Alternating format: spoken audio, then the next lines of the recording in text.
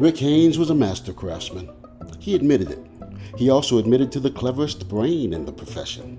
The police hadn't a thing on him because he always planned his jobs well, and his plans always worked because they were simple and direct, as now. He came briskly down the hall, a tall, well-built man, impeccably dressed, carrying a battered briefcase. He foreknew exactly what to do and what to expect when, at noon, he walked into the fourth-floor office of Acme Finance and closed the door behind him.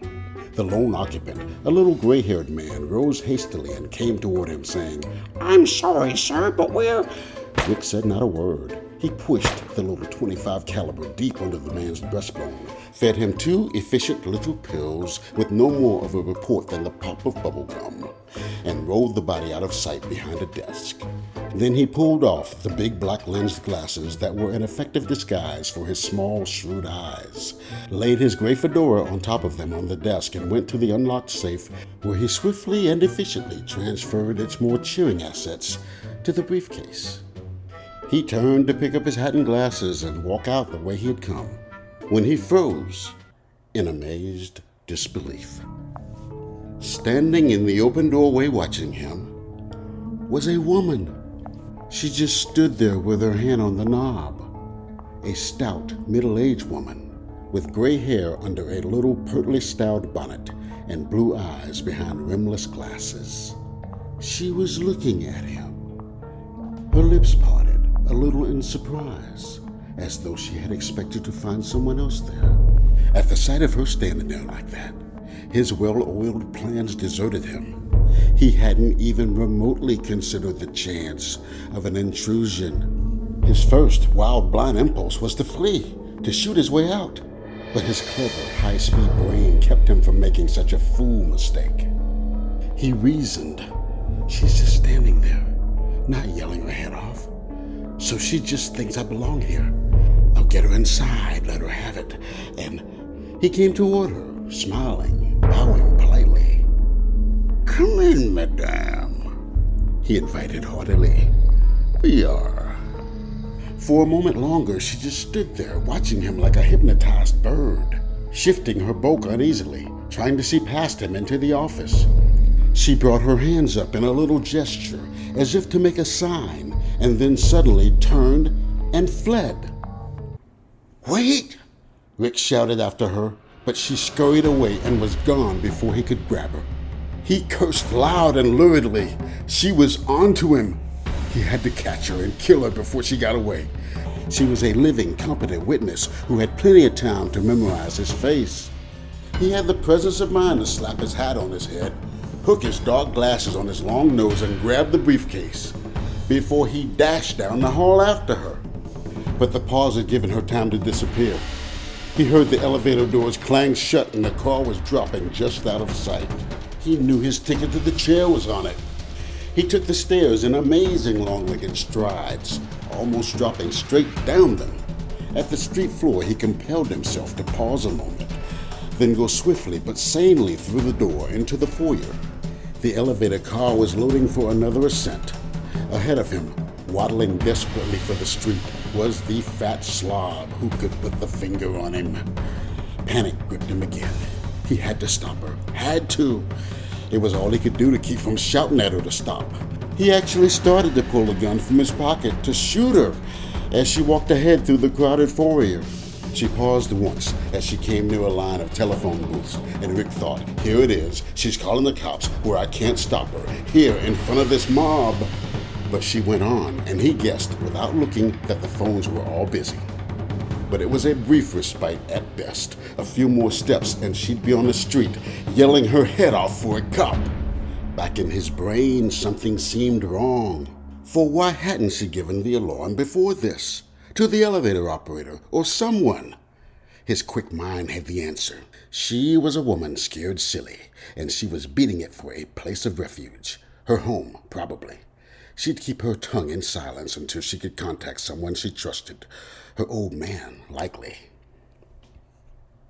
She lumbered out into the street, paused a moment, while Rick, panicky in his fear and uncertainty, weighed his chances of plugging her right here and running for it, or tailing her.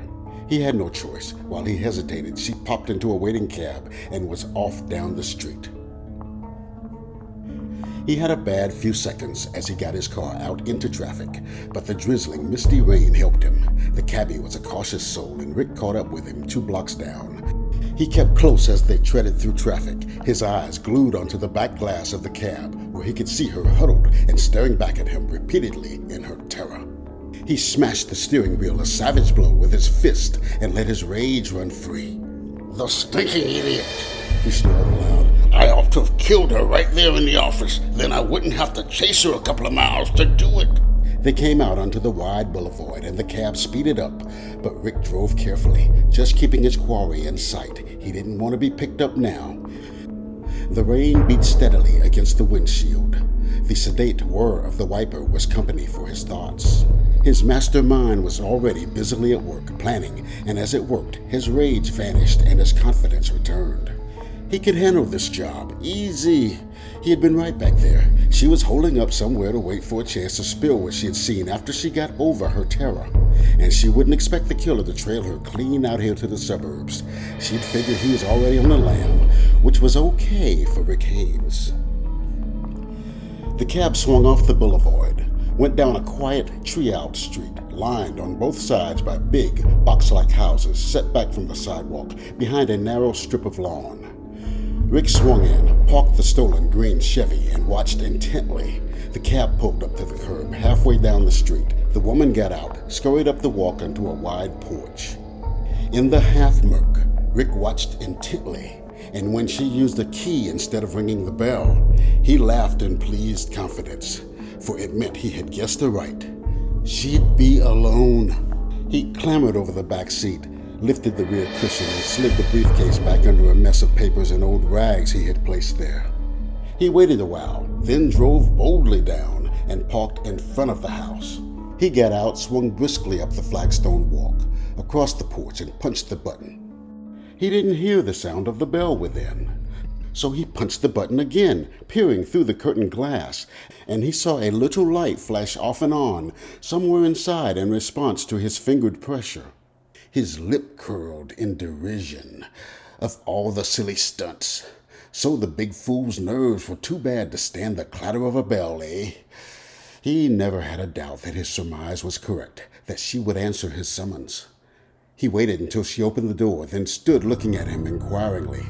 Then he whipped off the black glasses. She gasped in surprise, her eyes amazed. Her hands came up in a gesture again, and before she had the wit to close the door on him, it was too late. He was in the hall, the door closed, the little gun jammed deep against her soft, bulging middle. Her eyes were big pools of surprised terror. "Not a peep," he warned savagely.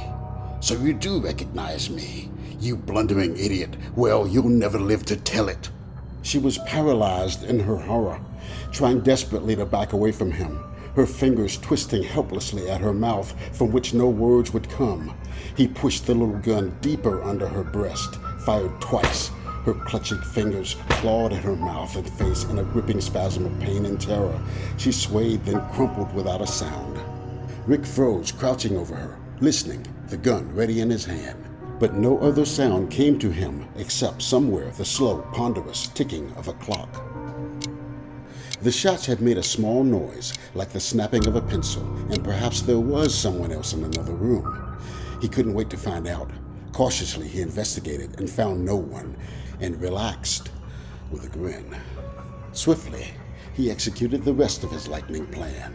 He ransacked the house, turning out drawers and cupboards indiscriminately, spilling their contents in confusion, garnering items of value into a pillow slip. He came downstairs, dropped the sack of loot with a clatter on the kitchen floor near the rear exit. He unlocked the door, leaving it partly open, and dropped the little gun nearby. He allowed himself a moment to grin in self-appreciation of his cleverness. The dumb police would lay the crime to a prowler who had killed the woman, ransacked the house, then had been frightened into dropping his loot and escaping out the back door. The little gun could be easily traced to a small-town crook with a long record. He went back through the hall to where the woman still lay, a lumpy, sprawling heap. He peered out into the street through the curtain. The rain had stopped. It was wholly deserted and gray in the murky half-light. He put on his glasses, paused, went over and deliberately kicked the woman in the face, laughed, and opened the door. He was halfway through it when he halted, stunned. A man was coming toward him on the sidewalk, not 10 feet from the flagstone walk. A car was parked a little distance behind the Chevy. Instantly, Rick realized what had happened. He hadn't noticed the other car parked by the trees when he had looked out the curtains. And when he had gone back to kick the woman, the man had got out of it. Who was he? But more importantly, where was he going? Rick Haynes wanted desperately to duck back into the house, but it was too late. The man had seen him. His mastermind came promptly to the rescue. He paused as though listening to the woman past the edge of the partly open door and said distinctly, "Thank you again, Miss Anderson." He almost smiled at the name. He had noticed it on a small plate on her mailbox. He stepped out onto the porch, his hand on the knob, holding the door several inches ajar. "I'm really sorry." He paused politely to let her speak, stood listening and nodding, aware that the little man on the sidewalk had slowed, was looking at him curiously. Rick ignored him. "Yes, I understand. Believe me, I'm sorry. Well," he laughed ruefully, "guess I'll have to ask elsewhere, but thank you again, and goodbye," he added gallantly and closed the door behind him, knowing that the spring lock would work. The little guy on the sidewalk was still looking at him, walking slowly, and a sudden rage flared up in Rick Haynes, and he swore silently that he'd be damned if he'd leave another witness this time, no matter how remote the chances of being identified, nor how involved the task of bumping him off. He had cleverly and effectively lulled any suspicion the little man may have had as to his business here, and now to get him into the Chevy and the rest would be easy. This buzzo was going to die. He stopped the little man with a word. What a skinny, innocent-looking worm. "Can you please tell me where J.E. Thalmus lives? Hereabouts?" he asked politely. "Miss Anderson tells me she never heard of him at all." The little man's eyebrows went up just a twitch. "Miss Anderson said that? Now that is strange. I mean, she has lived here her whole life and gets about a lot and knows every soul on this quiet little street. She's a nice woman, Miss Anderson, kind and quiet-spoken." "You know her?" Rick asked, and a little alarm bell tinkled back in his brain somewhere.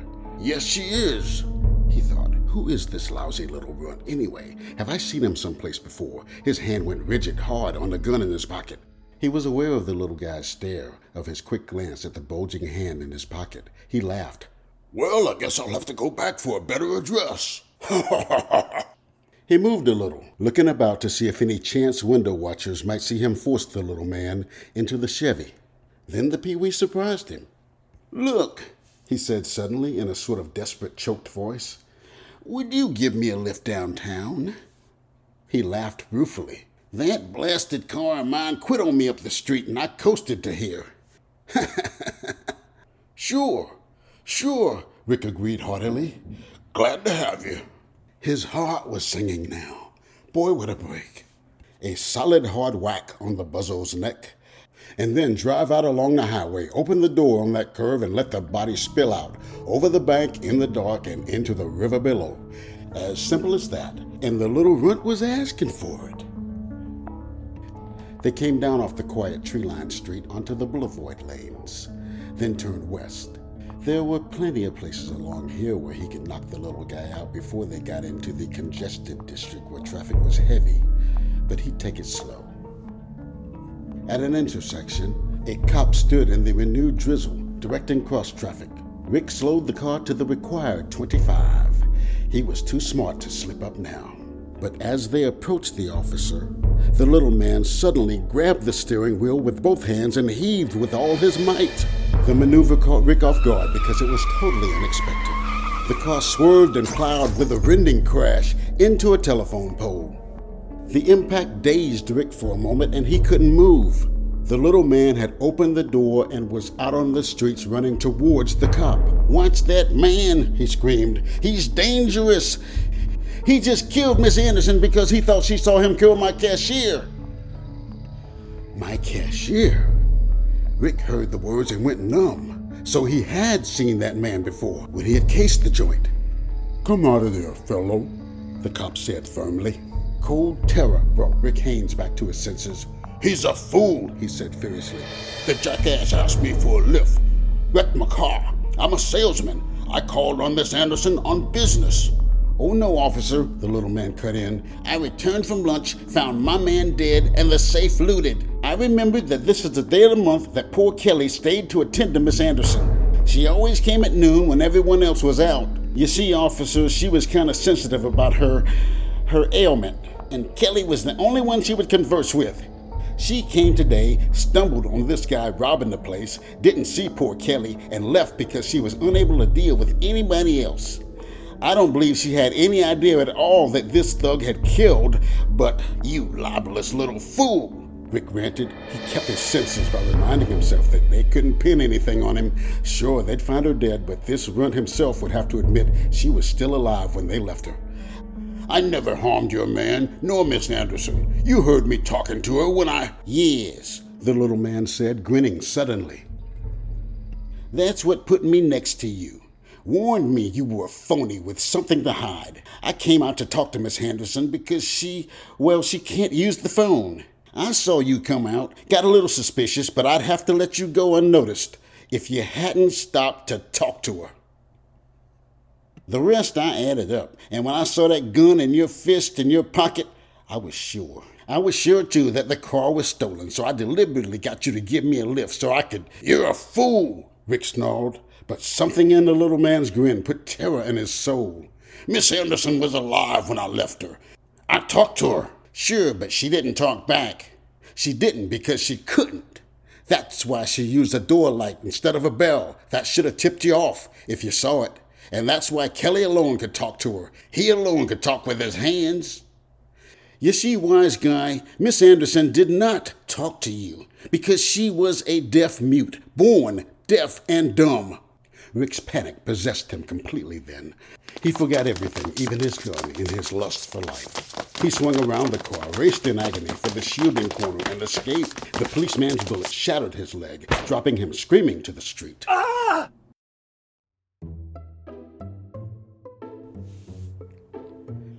Rick Haynes was a career criminal who always believed he was the smartest one in the room, so he's feeling mighty dumb about the way he finally got brought to justice. He was a mean, cold-blooded killer who tracked down a woman and murdered her, all because he was worried about what she might say. But he wound up busted when he tried putting words in her mouth. We hope you've enjoyed this episode of Mini Mystery Theater.